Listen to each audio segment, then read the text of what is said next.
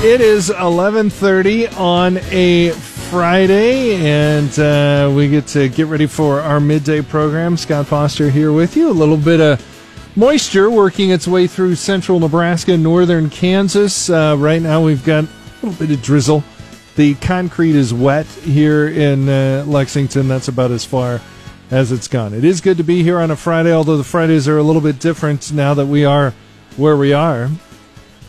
Scott Foster, that's me here, along with Bob Brogan, Jason Jorgensen, and Susan Littlefield, as we get things going on this Friday and take a look at some of the stories that we will be following. Let's start it off with Susan Littlefield, first of all.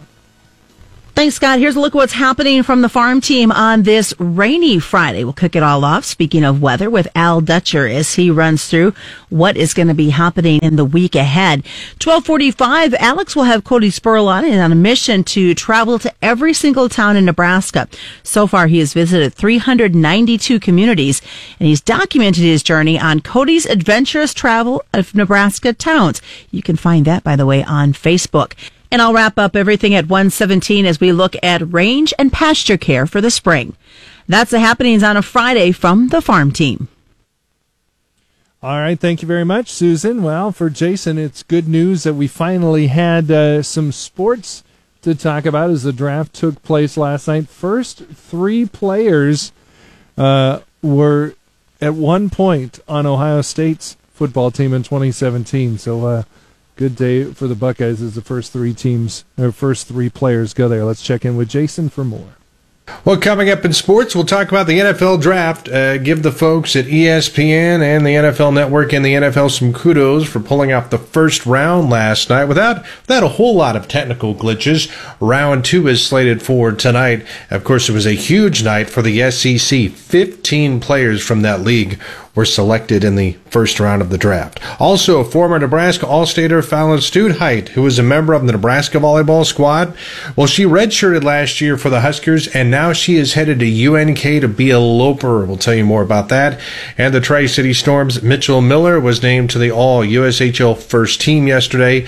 He's draft eligible. There's a good chance he could be selected later on this summer. So all of that and much more is coming up in sports. All right, thanks a lot, Jason. Big get there for UNK, that's for sure. And now we turn it over to Bob Brogan and stocks. We kind of were murky a little bit, but now everybody's green. First time we've said that for a little while anyway. Right, stocks are kind of holding their own and trading on Wall Street as the market is wrapping up a tumultuous week, with the major indexes all slightly higher. The bond market was quiet while crude prices climbed again. The calm opening to trading in U.S. markets belies what's been a wild week. From Monday's astonishing plummet for the oil market to yesterday's sudden disappearance of a morning rally, markets have pinballed as the mood swung from fear to hope and back again amid the coronavirus pandemic. Also, President Donald Trump is going to hold a signing ceremony today for a bill providing a nearly $500 billion infusion of coronavirus spending. And 1 out of every 4 American adults says that someone in their household has lost a job to the coronavirus pandemic, but the vast majority expect those former jobs will return once the crisis passes. Those are some of the stories we're watching. And that's all coming up on Midday. When bad weather happens, you can rely on KRVN. We are your home for up-to-the-minute coverage of flooding. And a flooded south part of Kearney. Doesn't look like any of these roads are going to open anytime soon. Tornadoes. 3 tornado warnings that are in effect right now, and 2 of them until 7:45. This storm that has spawned these tornadoes has now grown. And severe weather impacting our listening area. The southern part of this tornadic thunderstorm could be moving back through the Farnham area in the next few minutes as well. We will be there to alert you to any significant weather events, and we can take you to the scene with our reporters for in-moment experiences. Where we have the drone right now, we're facing to the south, looking at Interstate 80, and literally right off as you head north into Kearney. This is why they have the interstate shut down. Water's over the road, so they don't want folks driving through that, obviously. With our social media pages, you can find photos, videos, and interviews in real time. Check out krvn.com for podcasts, interviews, and news stories. 880 KRVN. We are who you rely on when bad weather happens. Time for us to take a look at our weather and how it's affecting agriculture for us and around the world. Brought to you by Holdridge Irrigation, your Reinke dealer. And we are here with Paul Perkins once again. Some showers kind of floating around the area a little bit. Yes, exactly. This activity moving out towards the east and southeast. Most of central Nebraska and Kansas seeing at least some rain currently, some of it over southwest Nebraska and northwest Kansas. A very scattered activity from about McCook and Overland towards the northeast Colorado area. But the bulk of it, some heavy, some moderate stuff at least falling from about York to Grand Island to near the Kearney area and also over central Kansas just to the southeast of Phillipsburg. Otherwise, some light amounts. Most of this rain along and southeast of the line from about Ord to Lexington and McCook gradually will be dying down, but we will see maybe a little more activity move in from the west because we do have some scattered showers on into the southern Nebraska Panhandle starting to show up now. I'll be curious to see how much Grand Island ends up getting because it's been kind of sitting over them for a while. Exactly. We've already had some listener rainfall totals of right around a third of an inch in portions of central Nebraska. Otherwise, the temperature's not too bad, mostly in the upper 40s to low 50s across central and western areas, but we do have temperatures more so in the upper 50s to the low 60s as you head towards eastern Nebraska and much of eastern Kansas also. On the backside of some low pressure today, scattered rain and some thunderstorms do remain possible. Mainly those rain chances moving into the east as the afternoon goes on. Any rain amounts not going to be awfully great in the many areas, but we could see some localized amounts of around a third to a half an inch of rain. As this area of low pressure moves farther east tonight, rain chances will decrease with some clearing skies. Still could see some light rain or sprinkles this evening. Sunshine returns for tomorrow with seasonal temperatures as high pressure builds in from the west. Afternoon heating and some weak disturbances could help to develop some light rain or sprinkles towards the central and east. With the building ridge of high pressure over the Rockies, a sustained warmer trend with mainly dry weather begins for Sunday. That looks to last through at least Thursday. Most daytime highs next week about 10 degrees warmer than average. The peak of the heating on Monday when highs top out in the 80s, about 15 degrees warmer than usual.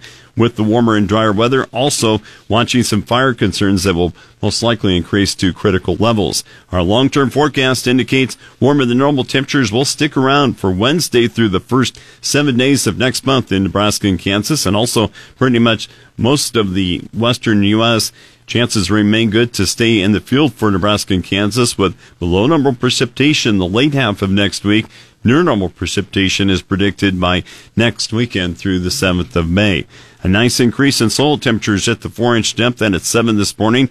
Along and south of I-80 from North Platte to Omaha into all of Kansas, soil temperatures at 50 to the low 50s. If you're along and northwest of a line from Norfolk to Ord and Ogallala, the soil temperatures in the mid to upper 40s. Key weather factors in the market include brief delays in field work for the Midwest the next 5 days and better rain chances for Europe and the Black Sea region. A procession of fast-moving systems will maintain periods of rainy weather in the next several days across large sections of the country. The heaviest rain should fall from the mid-south into the northeast U.S., resulting in fieldwork delays and causing some localized flooding in the northern Mississippi Delta and the southern and eastern Corn Belt. The western Midwest will have lighter rain and a better chance to stay in the field. The entire Midwest will be drier with near to above normal temperatures about 6 to 10 days from now. In the northern plains, near to above normal temperatures and only scattered rain the next 7 days should allow field work to progress. Also something to watch, additional progress of the much delayed corn harvest in the northern plains. A southern plains milder trend will be favorable for winter wheat, where damage from the mid-April freeze is still being evaluated. Moderate rain the past week in the southern plains is favoring the soil moisture just ahead of some drier weather. Central and northern Europe crop areas now expect a higher chance for rain the next 7 days. Important moisture for their wheat areas that will be closely watched.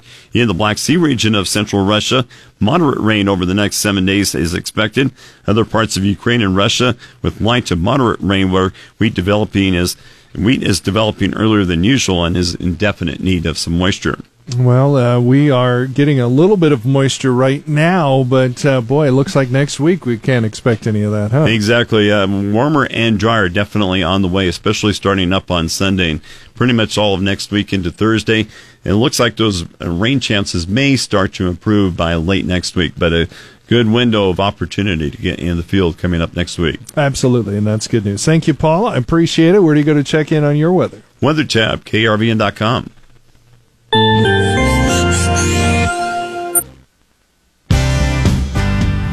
It's time again this week that we get to visit with our Nebraska Extension agricultural climatologist, Al Dutcher. And Al, a pretty darn nice week. Definitely felt like spring, got some consistency with those warm days this past week. However, towards the end of the week, seeing rain across much of the region. What can we expect headed into our weekend and next week? Well, Shaylee, it's kind of funny that less than a week ago, or a little bit about a week ago, we were sitting here looking at snow finally trying to completely melt off, and within a couple of days we were in the 70s, and we have not looked back. We've actually seen our lows starting to come up, and here in Lincoln, lows up in the 50s a couple of days consecutive in a row. Things are really starting to take off to some extent, but precipitation-wise, there hasn't been a lot of it, and that's led to some good field operations going on, although I know some areas of central and western Nebraska are just getting ready to roll. We really haven't had a significant amount of delays in terms of moisture across a substantial portion of the western corn belt, and I expect to see some big jumps in planted acreage, and by all means, the system that's working through right now, although it has produced some moderate rainfall, quarter to a half inch in the central portions of the panhandle, I haven't really seen any significant totals from the NE Rain Network this morning outside of maybe a quarter to a third of an inch in portions of west central Nebraska. Most areas less than 0.2 of an inch. But that system moving through today is expected to generate scattered showers and moosey. It's got to overcome a lot of dry air, but at least we are starting to see some returns coming down to the ground at surface, at least in the Grand Island to York area. And as that moves east, it's going to start to deepen that trough, and that'll allow more of a northwest flow in our region as we go into the weekend. So these next couple of days will be pretty much seasonable with the cloud cover and then the cooler air moving in as we go into tomorrow. But more importantly, as we go into this weekend, we will see some energy rotating around the back side of that trough, and that may be more impactful for eastern Nebraska with some scattered showers, primarily during the late afternoon, overnight hours. As that happens, we will see more of that warmth starting to build in western Nebraska. And by the time we get into the day on Monday, we will be looking more of a zonal type flow to a slight northwest flow as that system in the east starts to lift out into the northeastern United States. So most of the major heavy precipitation over this next couple of days is going to lie from Illinois eastward, and we could see some pretty significant moisture at that. So planting delay issues will be a problem from them. By the time we get into Tuesday, we will start to see that ridge firmly take control into our region, and we will see temperatures back up into the 70s and 80s widespread across the state with little in the way of any significant moisture. And that ridge will continue to build eastward as the week progresses. We will start to see a troughing pattern start to develop in the western United States. And as that troughing pattern develops, we should start to see an increase in relative humidity levels later in next week. And I would be more concerned with the potential as we get into late next weekend for us to start getting into a wetter pattern. And in fact, the GFS models hinted at that first full weekend of May as being the potential to see some activity in this region, giving us some scattered thunderstorm activity. And after that, we go back into a drier pattern temporarily before we see more energy moving in. So over these next 2 weeks, it looks very promising for getting a lot of acreage planted within the state. There's minimal chances for widespread precipitation. Temperatures should average normal to well above normal throughout the period. And I expect that we will be well over 50% planted before we even get to the first weekend of May across a substantial portion of the state. Thanks, Al. Nebraska Extension agricultural climatologist Al Dutcher. You're listening to the Rural Radio Network.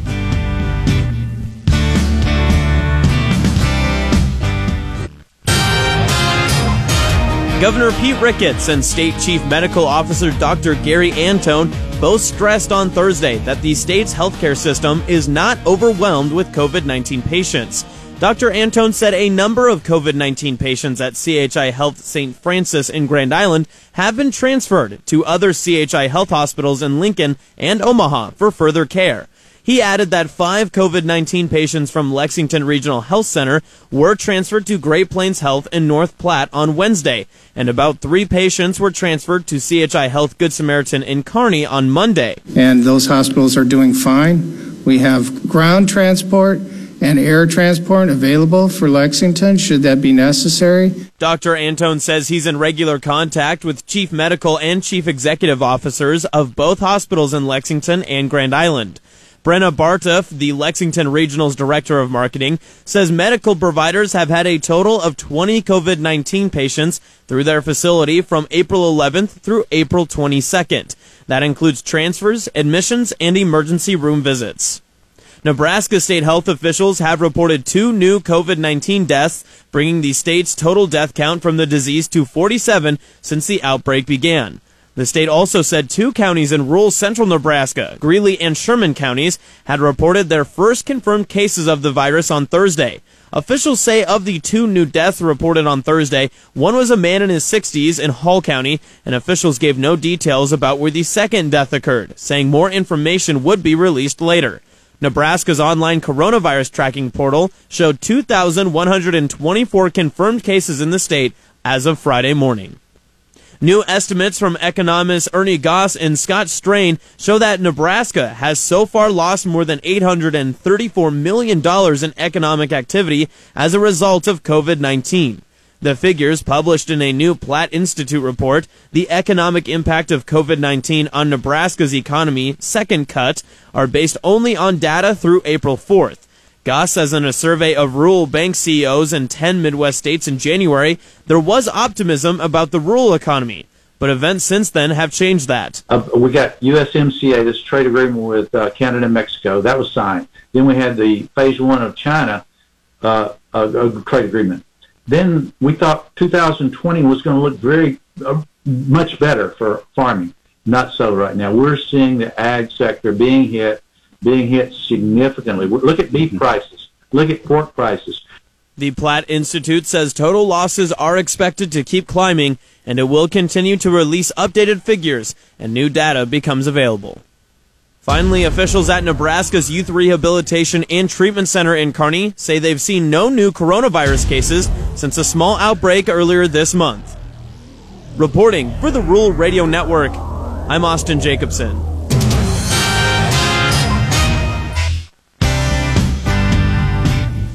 Traveling the Cornhusker State, one small town at a time. I'm Alex Wachowski on the Rural Radio Network, and I'm joined on the phone by Cody Spurl to learn all about Cody's adventurous travels of Nebraska towns. Cody, thanks so much for joining us. Thank you, Alex. Your Facebook page, as I kind of mentioned, is called Cody's Adventurous Travels of Nebraska Towns. Tell us how this even got started and really what it is. Yes, so how it got started, Alex, I would say maybe about 3 years ago, I was actually back home at my parents' house in Stanton, Nebraska, which is in northeast Nebraska. And me and my brother were actually at home for the Christmas holiday, and we were just kind of talking and stuff. And my brother's actually the one that actually brought it up. He just said, it'd be kind of cool to travel around Nebraska and visit every town. And I thought it'd be really interesting myself. And then it didn't really hit me maybe that week, but then maybe the following week after that, I said to myself, I want to give this a try. And that's really a big reason why I did that. And then, another big reason, too, is during those times when I went back home, it was a tough situation. I had a father who was very ill, and unfortunately, he did pass away the following year. So doing this travel thing around Nebraska, yes, I loved it for the history of Nebraska towns and the sightseeing, but some of it, honestly, was some of the stress, to get away from things going on in my life. But again, a lot of it was my brother who brought it up. I really want to thank him, and I'm going to continue doing my travels. Absolutely. And how many towns have you visited so far? Yes. So I write every single town in my little personal notebook. And in my notebook right now, I have 392 communities. And off the top of your head, do you know how many towns are in Nebraska? I've been asked this before. I'm not exactly sure on the exact amount, but I'm guessing it's approximately about 520 or 530 something. That's for your incorporated communities. So unincorporated, I don't know. But your incorporated, I think it's about 520 or 530 communities. Tell me about some of the most memorable places that you visited. Yeah. I'll go with memorable and maybe I could say favorite town, even though there's a lot of towns I like. I'm going to go with the town of Superior. So Superior is located in southern Nebraska in the Republican River Valley. It is only 1 mile from the Kansas border. I knew what the town was going to have. It's got a lot of old Victorian homes. It's the Victorian capital of Nebraska. I knew that, but I've never seen it in person, and I've seen things on websites, but sometimes seen it in person, different than seeing it on a website. And when I drove out to Superior, this would have been March of last year, actually April of last year, almost a year ago, and I was just stunned on how beautiful these homes are. Because first of all, Superior's not a very big town. It only has about 2,000 people, but these homes in town, there's got to be, at least a dozen of these old Victorian homes, and they go all the way back to like 1878, 1879. They're beautiful, beautiful porches, beautiful balconies, decks. It's got the circle wraparound porch. But it's not just that. When you have some of these homes that are so old, sometimes maybe people forget to kind of take care of them. But the town of Superior did such a good job in preserving these homes. They're kept so nice. The lawns are mowed. The houses are kept nice. And I was just impressed with that town. And again, I'll have to say that's probably my favorite town, or in the top of one of my favorite towns, is Superior, Nebraska. How do you decide where to go and which towns to visit? Do you have a route? How do you do that? I guess how I do it, I just pick a certain region. So, for instance, in May, I was actually going to do a trip in May. Unfortunately, I can't because of what's going on. So in May, I was going to do the Broken Bow area. So kind of how I do my pre-traveling, I pick a certain region of the state. And then, I will kind of write all these towns down, but not just the towns necessarily, historical sites maybe out in the country. And then I will write it in my personal notebook. And then, I do my traveling out there, and I do my photos. And then, like I said, when I get back home, I will upload all my photos from my computer and post them on my website.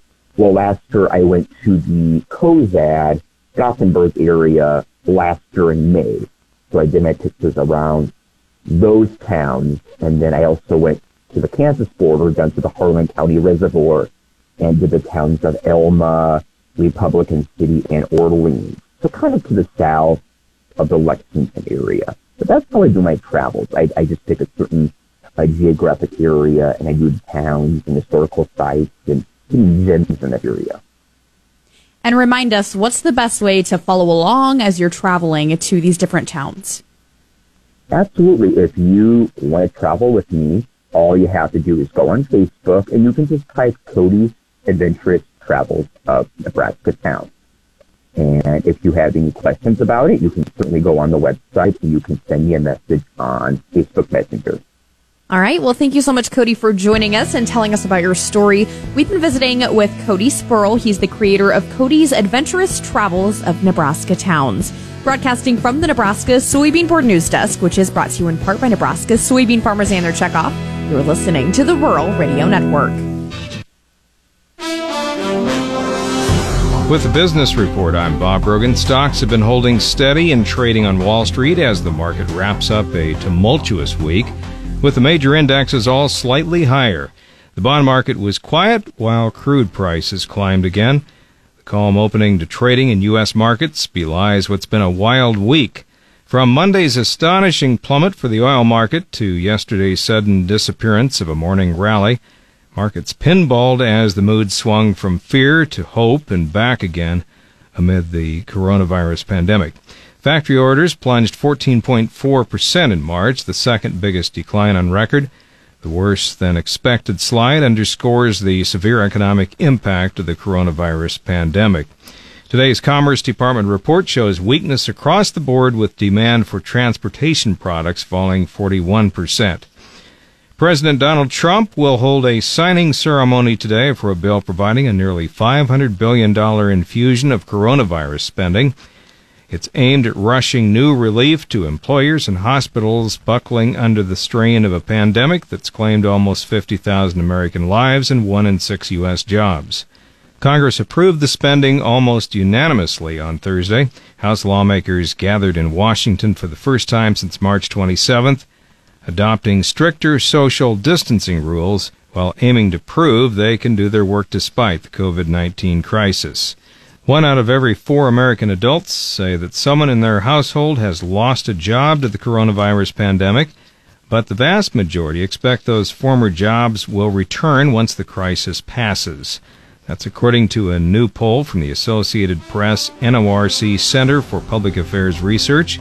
Among those whose households have experienced a layoff, about 8 in 10 believe those former jobs will definitely or probably return. For the Rural Radio Network, I'm Bob Brogan. Winter wheat continues to grow and spring wheat is looking to go in the field. Join us every Wednesday at 4:17 for the Plansky Pure Winter Wheat Wednesday. We'll find out from the folks at Plansky Seed how the wheat crop is doing as we go from Texas all the way to Nebraska to check in with the weekly growth of the crop. With this year's winter wheat tour canceled due to COVID-19, it's a way to keep you up to date on how the crop for winter wheat is maturing. That's 4:17 Wednesdays on KRVN. The focus right now is planting. But have you thought about your pastures?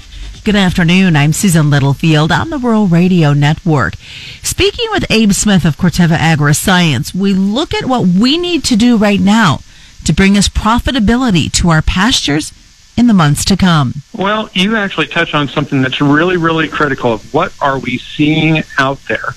And so my number one recommendation to anyone who's got a pasture or any sort of weed history, go out and look at the pasture. There's a lot of things we can assume that's out there, but there's nothing that can beat actually going out and either getting on the ATV or taking the truck and actually walking out in that pasture a little bit, making sure we identify the real issues that may be in those problems.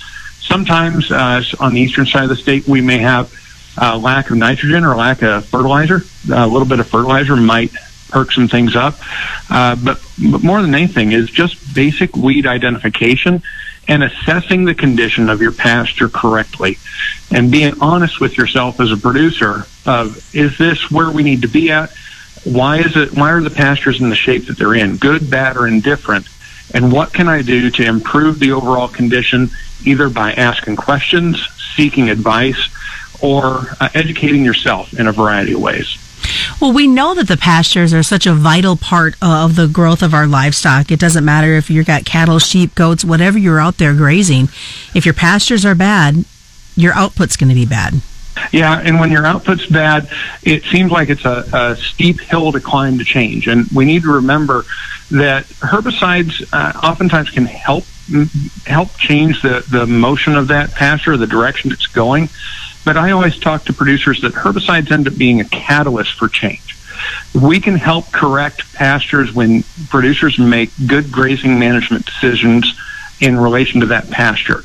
Herbicides can help accelerate that or jumpstart that shift if they have pasture that's in ill repair, but they're not going to just fix those pastures in one fell swoop. So it ends up being a commitment and making a decision, just like if you're eating bad food and you're unhealthy and you don't have a good diet, the way you change that is one day at a time, one meal at a time, and the same thing's true for pastures. We don't fix them overnight, but by making good decisions long term, which may include herbicides or may include grazing management decisions or rotational grazing or fertility or other ways to manage that pasture, it all adds up to a good long-term solution. Well, let's talk about that rotational grazing, because if we aren't doing it correctly, we could be actually killing our pastures. Very much so.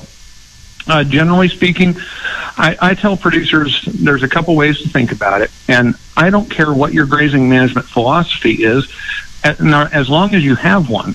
There's a lot of producers that may not have a solid grazing management philosophy out there. So if you're a savory system grazer that's a real high-impact grazer, that's great. Make sure you're abiding by the mode and method and commit to that and live with that with a high-intensity rotation, or if you're more of a mindset, which is more common maybe in Nebraska, of just a true rotational grazing management practice where you take half, leave half. If you got 6-inch tall grass, you need to move those cows out when you have 3 inches of grass or 3 inches of grass remaining there. The reason that's so important is because it impacts the ability of that grass to reproduce. That's Abe Smith. I'm Susan Littlefield, the Rural Radio Network.